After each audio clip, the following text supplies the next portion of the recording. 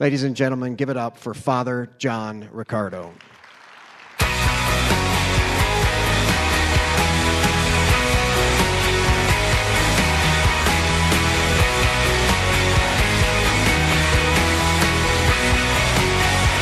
I'll give that hug.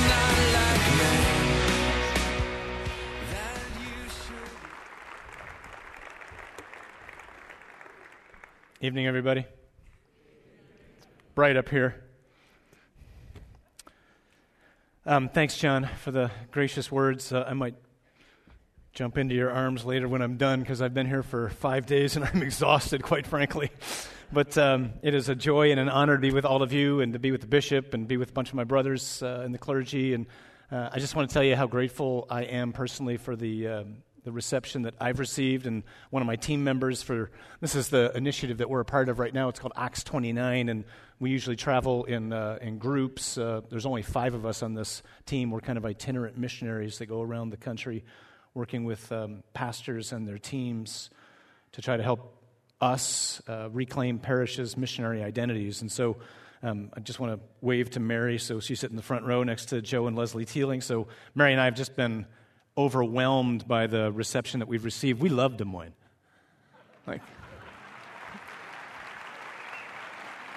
And I especially love being here because Michigan played Iowa last night, and we played Iowa State 2 weeks ago, and I'm going home with 2 W's, so I don't really care.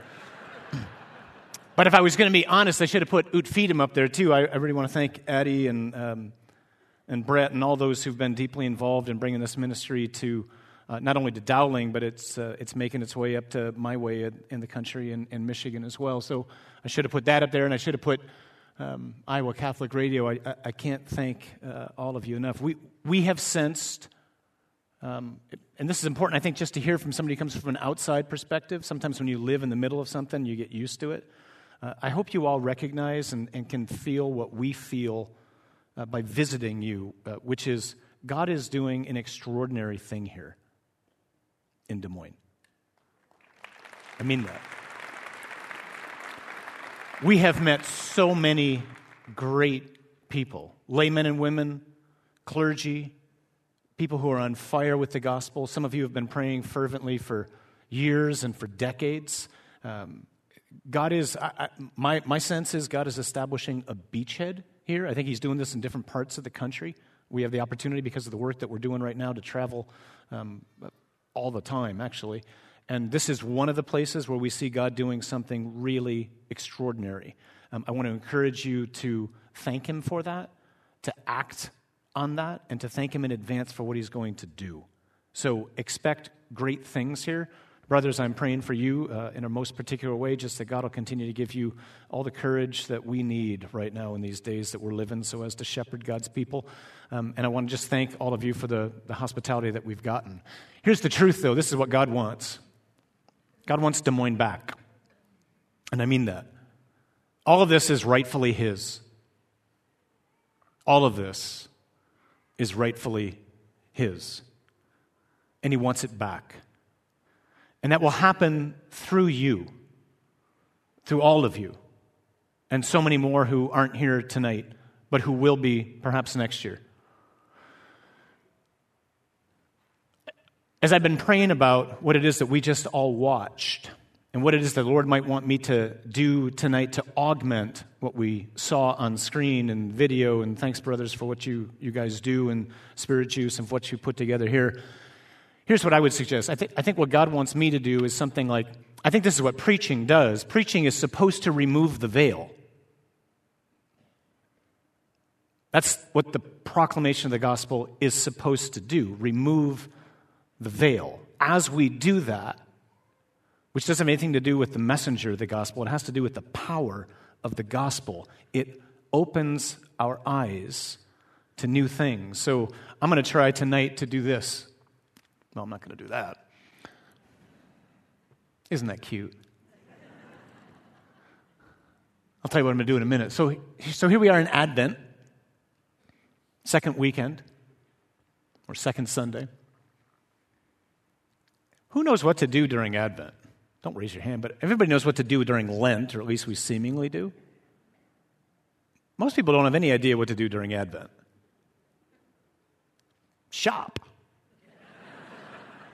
Decorate the tree. Have a party. Have another party. Just don't have a party at the hotel where I'm staying because they got into it last night and it was really ugly. But I think it's really significant. I think it's actually providential that this event's happening right now, that this movie was just played right now, and that I'm talking tonight during Advent, because I think God wants to help us to understand in a new way what it is that Advent's all about. I've been ordained 23 years now, and I can tell you that I've learned more, I think, in the last 2 years about why it is the Lord has come and what it is He's come to do than I've ever known in my life. If I asked you that question, or if the person that you were going to meet in a store or in your neighborhood or at school or at work asked you that question, would you be able to give an answer? Why is He there? What is this season that we're in right now all about? What is it that we are preparing to celebrate at Christmas? What is the big deal? Why did God come? I don't think my experience is most Christians and most Catholics have what I think is supposed to be the immediate answer to that question.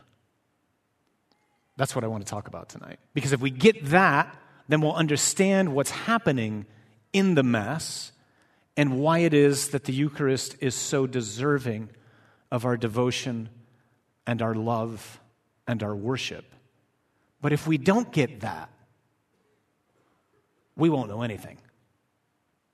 That's why it's so easy to miss Mass or to think it's boring, because we don't know what it is that Jesus is doing there.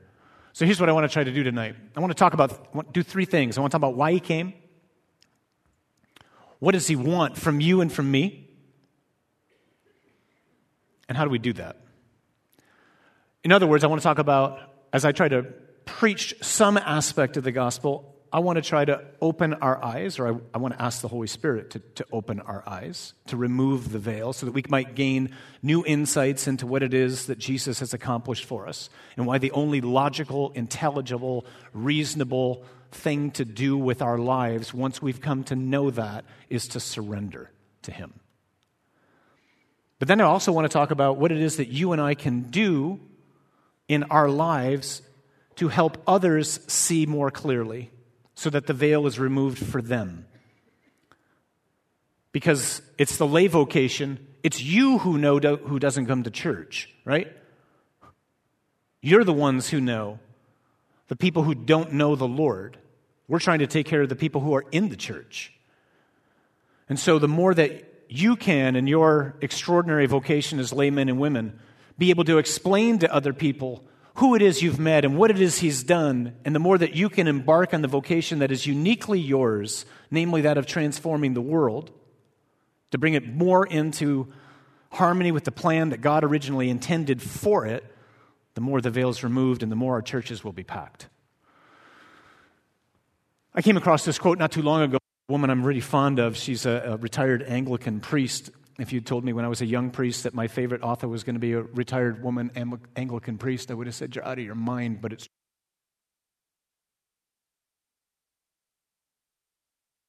Jesus' work. Thank you. So Fleming Rutledge writes this: in the final analysis, specialized theological knowledge can take us only so far. We need to know the story. I would say this is especially true with us in the Eucharist. It doesn't do any good, I don't think, if we are able to parse and explain transubstantiation and all the different details about the Eucharist if I can't explain to you and if it hasn't happened to me that I know the story. My experience at Mass, oftentimes, as I look out on people's faces, it's as if I'm looking at people who woke up in the middle of chapter 83 of a book. And they're just lost. That was me for much of my life when I was up until 25 or so. I had no idea what was going on. I knew something was happening, but I didn't know what was happening. And no one was explaining it to me. So what's the story? The story, I think, is synthesized in what it is that St. Paul says here in his letter to the Romans. The gospel is power. That's the story. The story is the gospel, or the gospel is the story. Not Matthew, Mark, Luke, and John. That's not what he means there. The gospel, the proclamation of the good news, it's power. That's what I'm going to try to do tonight by God's Holy Spirit. That's what these brothers and these brothers try to do every day when they preach. We try to proclaim the gospel. And note that Paul doesn't say the messenger of the gospel is power. The messenger of the gospel is irrelevant. Doesn't matter if you can preach like the bishop or like any other person that you might admire. Don't worry about that. Just deliver the news. Because the gospel itself, what it is that God has done for us, changes lives. The word Paul uses for power is dynamite. That's the Greek word. It's explosive news. That's hence the title, The Extraordinary News of the Gospel. But I don't think most people experience the story as explosive. I don't think they experience it as extraordinary. I think they experience it as boring. And that's tragic. Here's what John Paul II said once.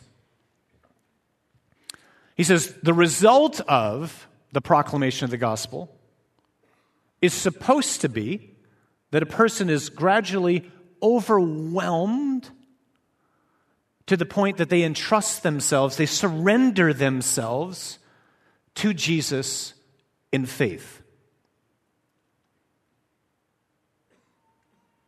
It'd be interesting to ask my brothers, if you were to ask that question tomorrow at Mass of the people who are sitting in the congregation, let's just do a show of hands. How many people here have been overwhelmed by the gospel and have surrendered everything to Jesus?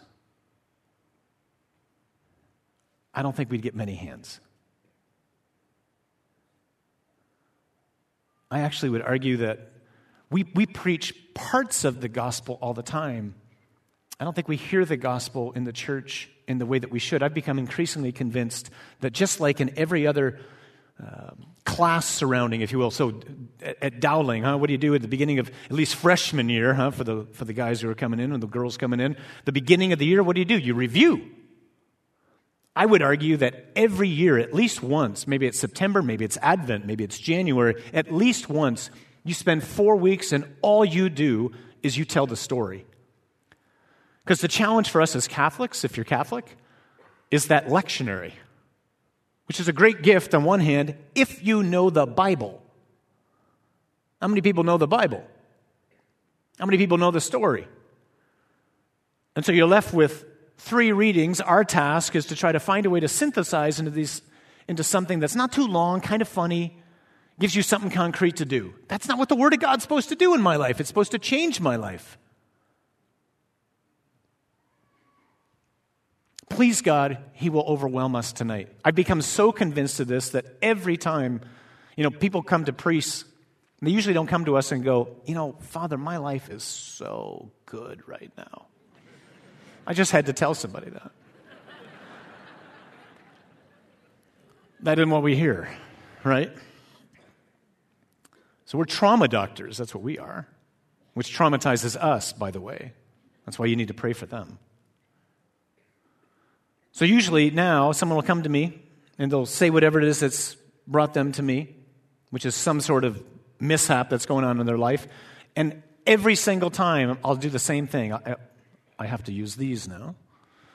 So I'll say, you know what, that's an awesome question. Before I answer the question, can I explain to you how I see, how I see the world? Or actually how Scripture sees the world, how it sees reality. Because if you don't get this, nothing I'm about to say to you is going to make sense. And if they say no, then we're done with the conversation. I got a free hour. If they say yes, then I explain it to them. I can do it in 5 minutes. I can do it in 6 weeks. This is what I always begin RCIA with. But A year ago or so, I had a young woman in my office. Actually, we were meeting in the chapel in the church. She was 25 years old. She was drop-dead gorgeous. She was extremely successful. She made a boatload of money. Her life was a disaster. And she asked me the question that she asked me, and I asked her, can I tell you how I see the world? She says, yeah. I got done. This is what she said to me. As she's bawling her eyes out. And she says, why have I never heard this? She was overwhelmed, not by the messenger, by the message. The veil got removed for her. So what's the gospel? What's the message? What's the story? Technically, this is the word that we use for it in Greek, kerygma. It's not exactly a word that rolls off your tongue. Doesn't matter if you know it or not. It's the Greek word that means proclamation. When Paul says the gospel is power, this is in essence what he means. The kerygma, the proclamation of the gospel.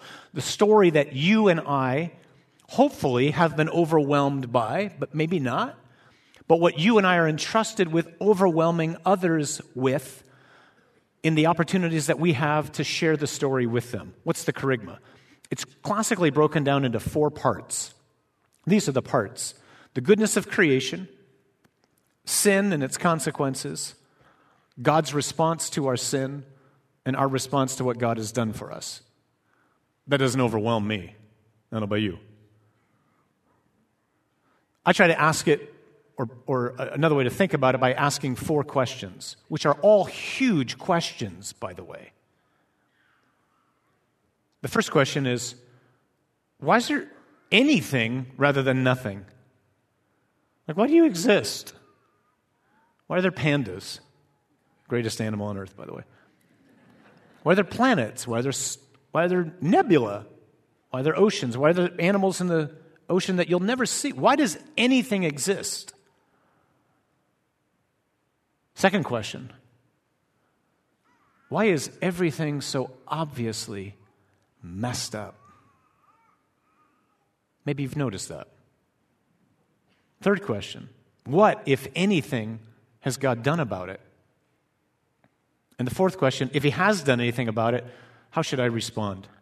That's still a lot to remember for most of us. So the way I've learned to do this, so that I can tell the story quickly to people, and so that I can pray with the story and ask the Lord to overwhelm me, is I break it up into 4 words. Created, captured, rescued, and response. That's the gospel to me.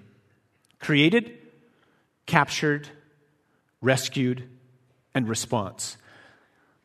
When I hear this, whether it's through praying with Scripture, whether it's through I hear it in a talk from a layman or woman, when I hear it from an ordained priest or deacon, when I hear it, the result is I am overwhelmed. And I got overwhelmed. I mentioned Fleming Rutledge earlier. I got overwhelmed by reading a book she wrote 2 years ago that totally changed my life. The book's called The Crucifixion, Understanding the Death of Jesus Christ. Don't run out and buy it. It's 900 pages.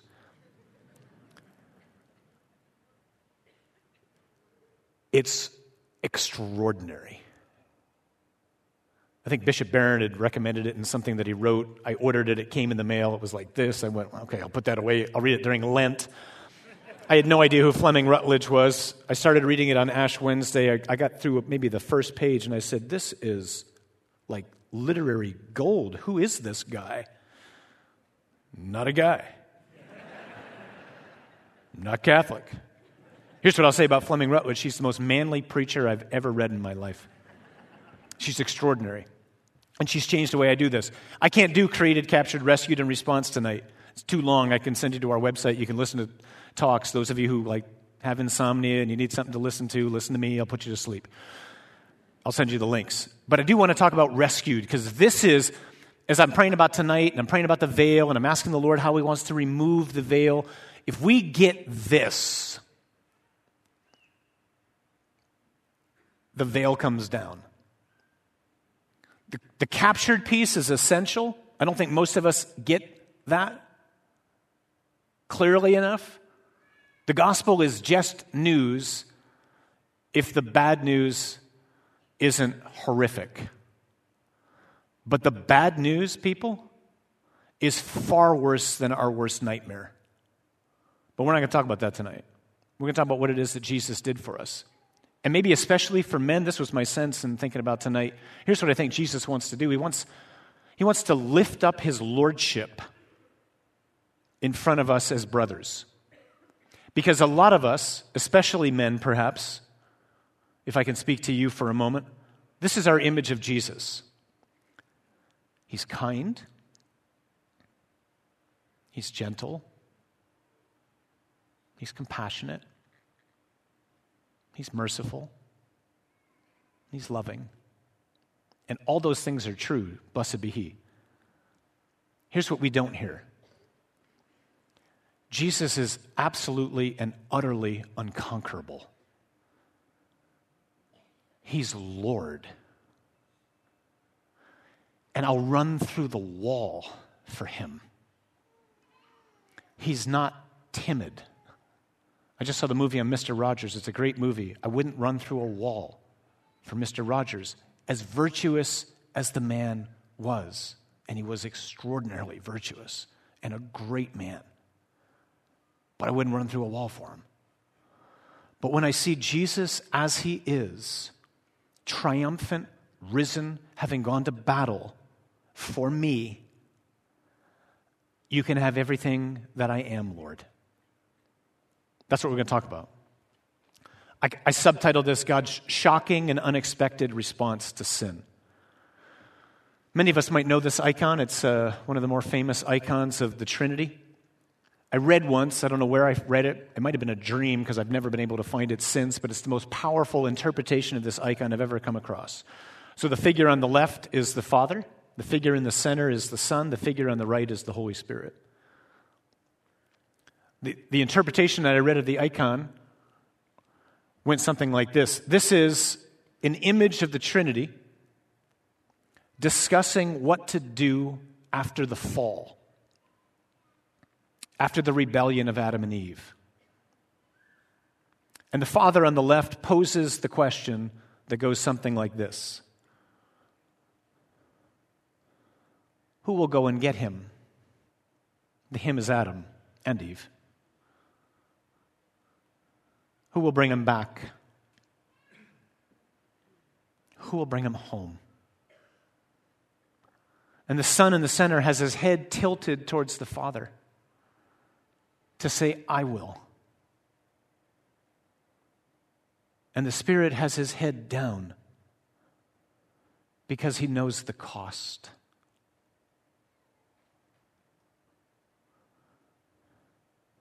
The easiest way I know how to break into the kerygma is by asking this question. June 6, 1944. Allies landing at Normandy. Why are they there? When we were Dowling the other day, I was talking to one of the history teachers. I said, so imagine we're going to give a freshman history class a quiz, and here's the question, why are they there? There's the photo, and they got 4 choices, right? First choice, because the coffee on Champs-Élysées. Oh, second to none. The kid goes back to 8th grade if he answers that, right? Option B, the beaches on the west coast of France. Those are really nice. No, right? They're dying to see the Mona Lisa. No, why are they there? They're there to fight. That's why they're there. It's obvious. Here's the problem. Why is he there?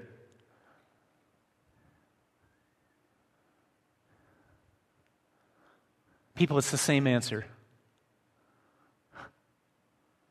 He's there to fight. That's what Scripture tells us. The reason the Son of God appeared was to destroy the works of the devil. Jesus says, shortly before he enters into his passion, which is sacramentally made present for us in the mystery that we call the Mass, now is the judgment of this world. Now shall the ruler of this world be cast out. Why? Because I am going to battle with him. We pray this every morning as priests. And those of you who join us in the Liturgy of the Hours or as deacons, you know this too, huh? The Benedictus. God has come to his people and set them free. He promised he would save us. Note the words, from our enemies, from the hands of all who hate us. This doesn't mean the other political party. Or like, Ohio State. I'm from Michigan. It means the enemy. Satan, hell, death, sin. To shine on those who dwell in darkness and the shadow of death. That's all of us. We're haunted by the shadow of death, and to guide our feet into the way of peace. Here's how he describes it, perhaps one of his most enigmatic parables. He tells it several times. It's in the Gospels. It's in Matthew and in Mark and in Luke.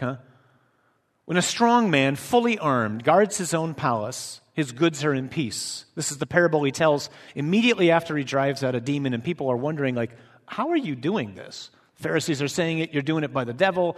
Others are saying he's doing it by the power of God. Jesus says, but when one stronger than he assails him and overcomes him, he takes away his armor in which he trusted and divides his spoils. Who's the strong man? Satan. What's his palace? This world. Who are his goods? Note this, please. Everybody.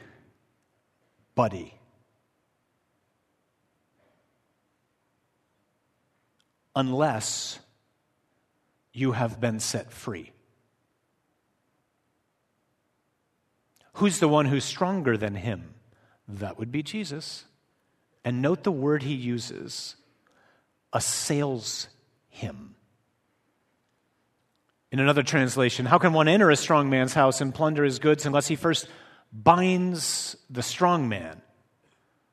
Then indeed he may plunder his house. This is what Jesus has come to do. Why are the allies there? They're there to fight. Why is he there? He's there to fight. If the bishop and I lived in France in 1944 and it's June 7th and we've lost most of our family, our country's been occupied by a tyrannical, demonic dictator, the continent is a total disaster, and the paper boy throws the newspaper in.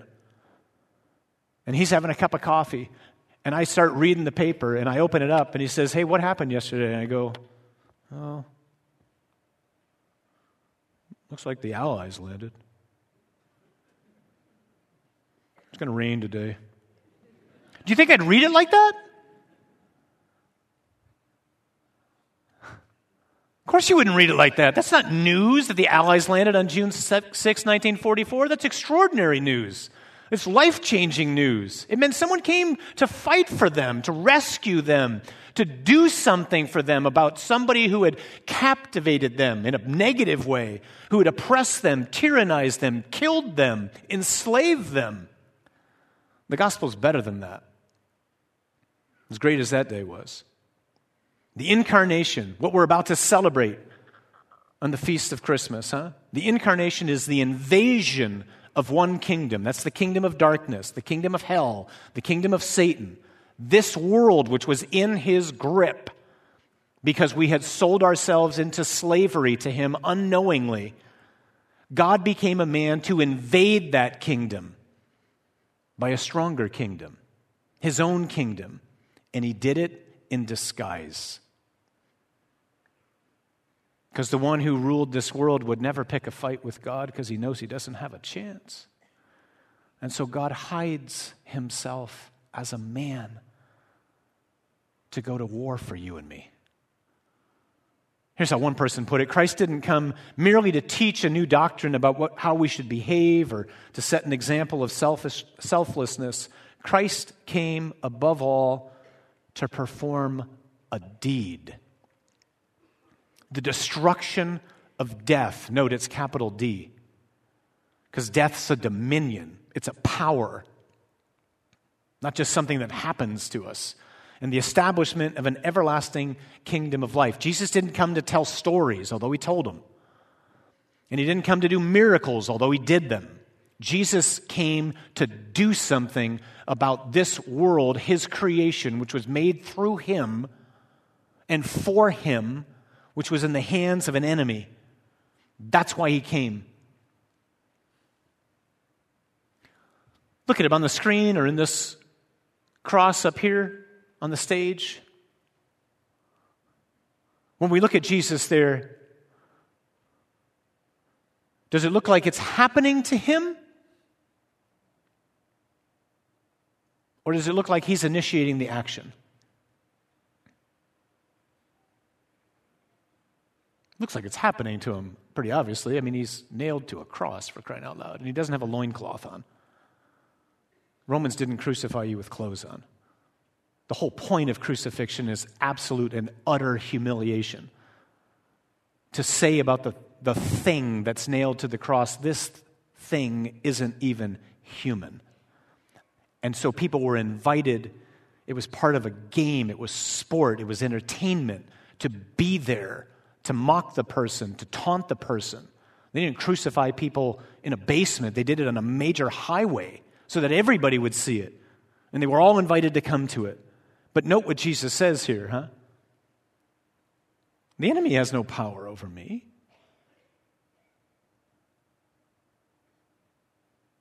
So when you look at Jesus on the cross, then, let me ask you a question. Is he the hunted or is he the hunter? Is he a victim or is he the aggressor? Again, it looks pretty obvious. He looks like he's the hunted and it looks like he's the victim. He's not. Jesus is hunting on the cross. Jesus is performing a deed on the cross. It often looks like when people talk about the Lord, it's like, well, he was born. It seems so promising at the beginning. He's kind of hidden for 12 years, shows up, then he's hidden for another 18, then he goes out and he does these 3 years of extraordinary things, miracles, driving out demons, whatever, and then like there was this bizarre ending to his life. But then he rose, and I think everything's somehow okay. It's like, no, the whole point of his coming is that. And that's what's sacramentally made present at every Mass. Anybody know these words? I never heard these words before in my life before 2 years ago. I'm sitting in the chapel shortly before Holy Week. I'm reading the scriptures, just asking the Lord to teach me about what it is he's doing in his passion. And as I'm sitting there, you can hear God's voice in the way that, you hear it, just like Addie was talking about. She heard the Lord say that's not the real highlight of the day. The real highlight of the day is you're about to receive me. Similar kind of way. I just heard the Lord say these two words to me. I'm like, ambush predator. What the heck's an ambush predator? Pulled out my phone, Google ambush predator, and I start to laugh. That's an ambush predator. That's an ambush predator. Ambush predators are creatures which lie motionless and still, camouflaged with their environments for one purpose: to attract prey. And when the prey gets close, they pounce.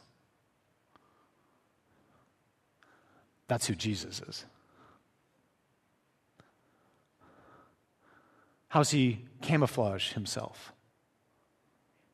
Well, from the moment of his sweating blood in the Garden of Gethsemane, here's what happens to him, huh? It's as if his divinity is more, which is already cloaked underneath his humanity, but his divinity is more and more and more and more and more disguised, right? He sweats blood, he's arrested, he's chained. This is God we're talking about. He's slapped, he's judged, he's stripped naked. He's scourged almost to the point of death. He's crowned with thorns and he's finally nailed to a cross. Why is this happening? You can't nail God to a cross unless he wants to be there. You can't buy that nail. It doesn't exist. This is God we're talking about. There's only one way God can get onto a cross. What's the one way? He has to want to be there. Why would he want to be there? Because he's trying to draw somebody close. He's trying to attract the prey. Jesus on the cross is the ambush predator. Now, you might think this is something novel to me. It's not. There's always been three ways to understand the Paschal mystery, what it is that Jesus is doing in his death and his resurrection. Two of them we're pretty familiar with, I think. The third one, maybe not so much. The first is that Jesus on the cross is showing us how much the Father loves us, right? So God so loved the world that he sent his only begotten Son so that we would not perish but find everlasting life. That's true. By all means, that's true, and it moves many of us. But it's not exhaustive, and it doesn't move others of us. A second way to understand what's happening in his passion is Jesus is becoming sin. He's making atonement for us. St. Paul says, God made him who knew no sin to be sin so that in him we might become the righteousness of God. This is also true. This moves even fewer of us. But it's true, right? But most of us look at Jesus on the cross and we go, I don't think I'm that bad a guy. I don't think he had to do all that for me. I am, and so are you. We just don't know that, right? But it's just true. But it's not complete. Here's the third way, though. Actually, the preferred way, the favorite way of the early church to talk about what God is doing through Jesus on the cross. He's going to war to rescue us. Here's how St. Ephrem, one of the great early writers of the church, put it. It's a long quote. Bear with me, but take a picture of this and go back and pray with it. It's an extraordinary understanding. Here's a man removing the veil of why it is that God is hanging on a cross. Death trampled our Lord underfoot. But he, in his turn, treated death as a high road for his own feet. He submitted to it, enduring it willingly, because by this means he would be able to destroy death in spite of itself. Death had its own way when our Lord went out from Jerusalem carrying his cross. But when by a loud cry from that cross, he summoned the dead from the underworld, death was powerless to prevent it. Death slew him by means of the body which he had assumed, but that same body proved to be the weapon with which he conquered death. Concealed beneath the cloak of his manhood, his Godhead engaged death in combat. But in slaying our Lord, death itself was slain. It was able to kill natural human life, but was itself killed by the life that is above the nature of man. Death could not devour our Lord unless he possessed a body. Neither could hell swallow him up unless he bore our flesh. And so, get a load of this line. He came in search of a chariot in which to ride to the underworld. This chariot was the body which he received from the Virgin. In it, he invaded death's fortress, broke open its strong room, and scattered all its treasure. It's as if the Lord on the cross, it's as if Satan's standing in front of Jesus on the cross. And he's looking at him and he's saying something like this. You know, you're an extraordinary man. I see you do unbelievable miracles, but I've seen miracles before. And you don't sin, but that woman over there, she doesn't sin either. But, in a few minutes, you're mine. And no one can let you out from my grip. And that's exactly what the Lord wants to happen. It's as if he wants to get swallowed by death so that he can explode death from inside. Do you get this? This is not our typical understanding of what it is that's happening in the Passion. Here's the question. Why? Why would God do this?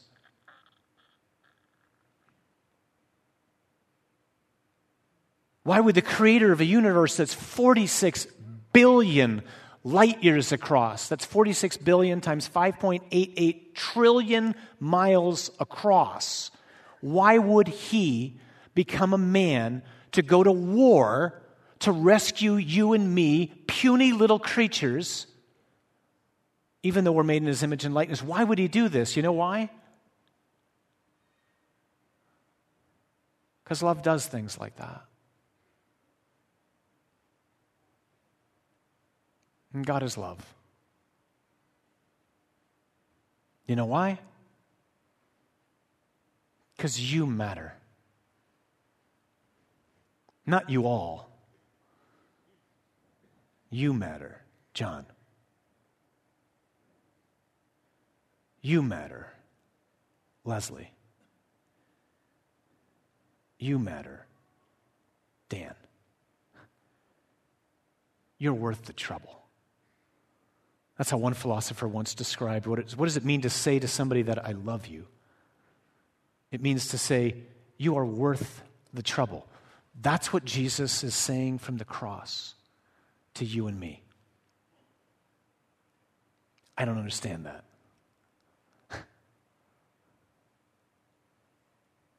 But that's what he's saying. Just you are worth the trouble. And every single time you step into Mass, you're sacramentally there again at the cross. And Jesus is saying, you matter this much.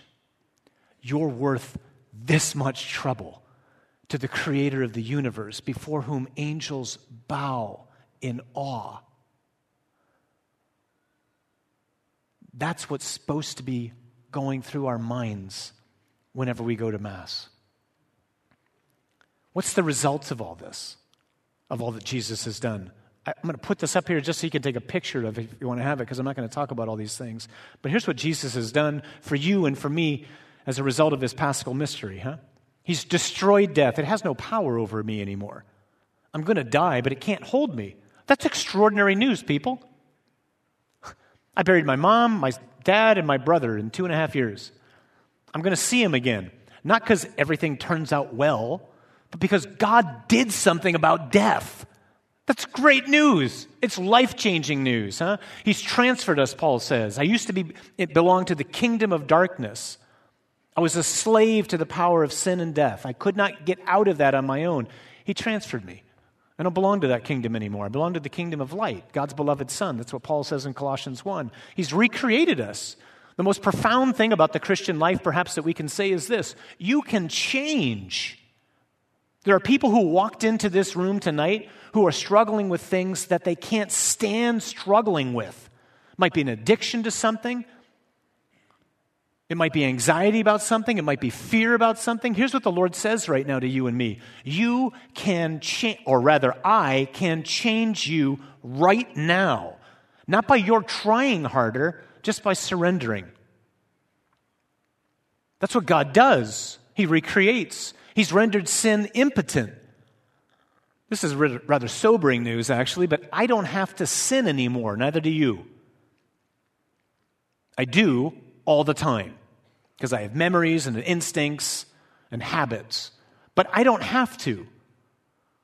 The power that raised Jesus from the dead lives in me and in you if you've been baptized. Sin, capital S, sin, as a dominion, is impotent with you and me. I can live a new life. I can live a life of freedom. He has humiliated the enemy. He's crushed Satan's head. He's stripped him of his power. Is he still prowling around this world? You better believe it. But it's like the end, that in-between time between D-Day and VE Day, right? The moment the Allies land on June 6, 1944, the war is over in Europe, and everybody knows it. But it's a year between that and VE Day. And we're living in something like that right now. He's prowling like crazy, but the king's coming back. And Satan cowers in fear at the name of Jesus. There is no rivalry between the two of them. This isn't a Marvel comic story. He's God, he's a creature. And he's given you and me authority over him. And he sent you and me on mission to get his world back. This is what Jesus tells us, I've given you authority to tread upon serpents. That's an image of the devil. And over all of the power of the enemy. And nothing shall hurt you. This doesn't mean like I'm going to go walk into a propeller. Don't be stupid, right? It means he's equipped us to do something in this world. Not just to go, cool, I know Jesus now. I can't wait for him to get me out of here. No. He's entrusted responsibilities to us. Jesus says to Peter, you are rock, upon you I will build my church, and the gates of hell shall not prevail against it. I don't think we understand this verse very well. We usually mean it or think it means something like, well, it's bad, but Jesus said no matter how bad it gets, like hell's not going to prevail upon the church. That's not what he says. He says the gates of hell will not prevail. Who's ever been attacked by a gate? Gates are defensive tactics. What Jesus is saying is hell has no chance. Why? Because I have risen and I have given you authority, because I've put my Spirit in you, which raised me from the dead, and he's in you now to do something, which isn't just so that you can know me. That's a great thing, but he's got more work for us to do. So he tells us, all authority in heaven and on earth has been given to me. Go, therefore, and make disciples of all nations, baptizing them in the name of the Father, the Son, and the Holy Spirit, teaching them to observe all that I command you. And lo, I am with you always. Don't ever be afraid, to the end of the age. So what does he want? That's what he's done. What's he want? We'll fly through this. Know these words? Ite missa est. Some of us are old enough to remember those, the conclusion of the Mass. You know what they mean? That's the best translation I know of ite missa est. She sent. Who's the she? The church. Who's the church? You. What are you sent to do?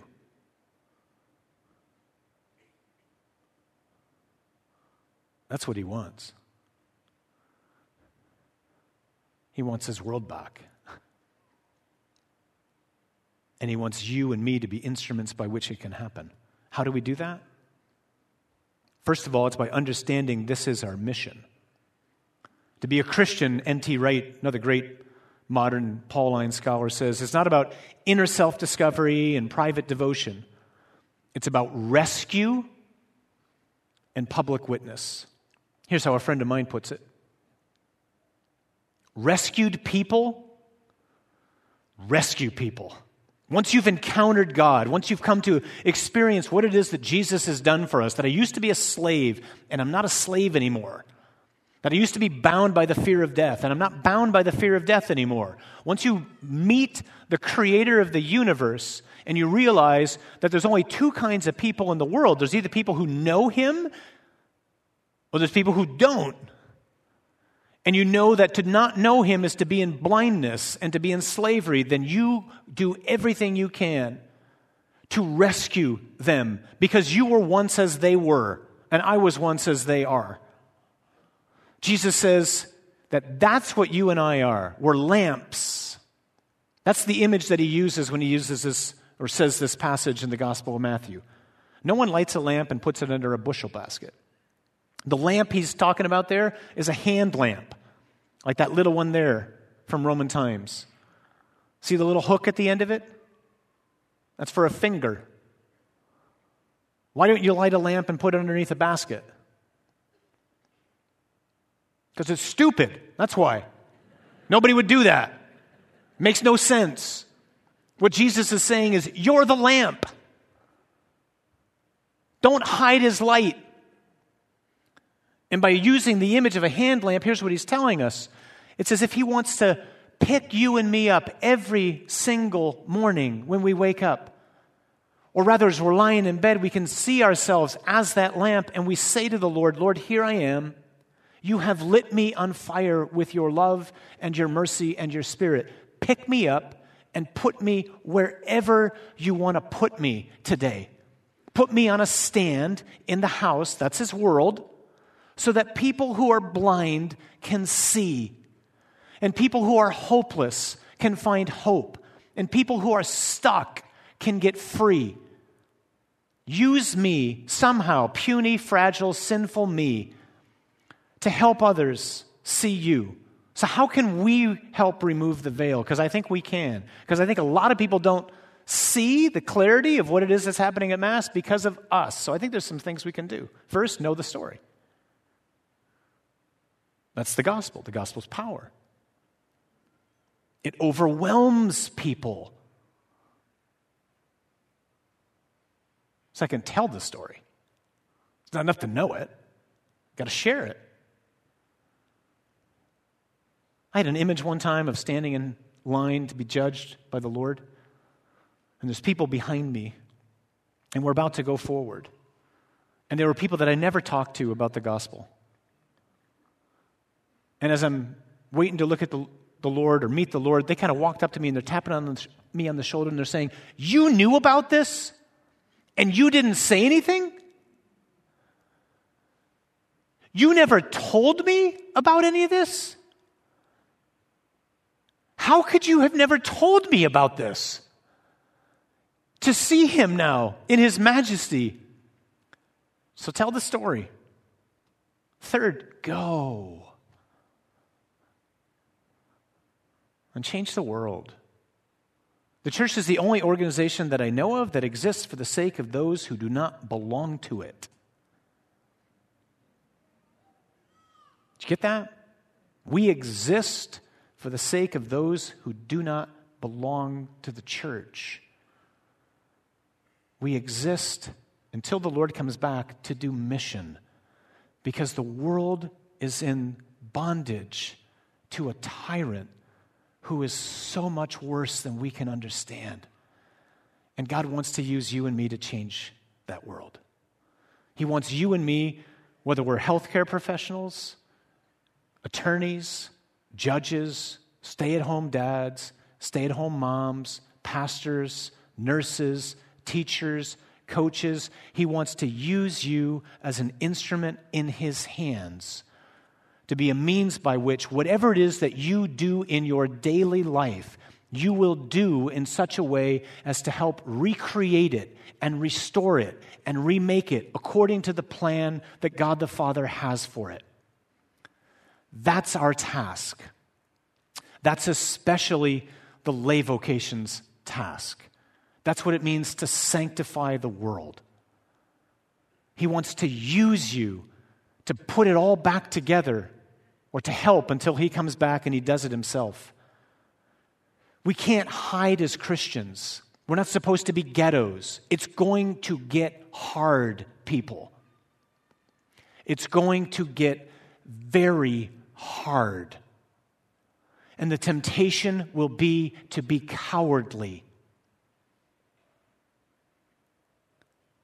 But once you encounter Jesus and you know who he is, and you know he's Lord, and you know he's triumphant, and you know he is not anxious, and he has no rival, and he's not nervous,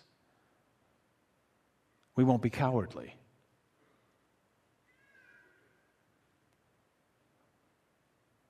He wants to start right here with those of you. He wants this city, this diocese back. What's that mean? Wherever you go to work on Monday, ask the Lord, "Lord, how can I transform this place to be more in keeping with how you made it to be?" Whether it's a hospital or a school or a daycare clinic. What can we do? And if you haven't put out your manger yet, when we do so,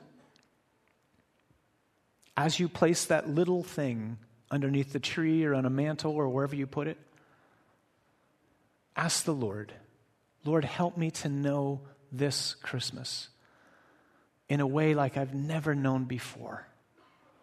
Why you're there, why you came, and how much I matter to you.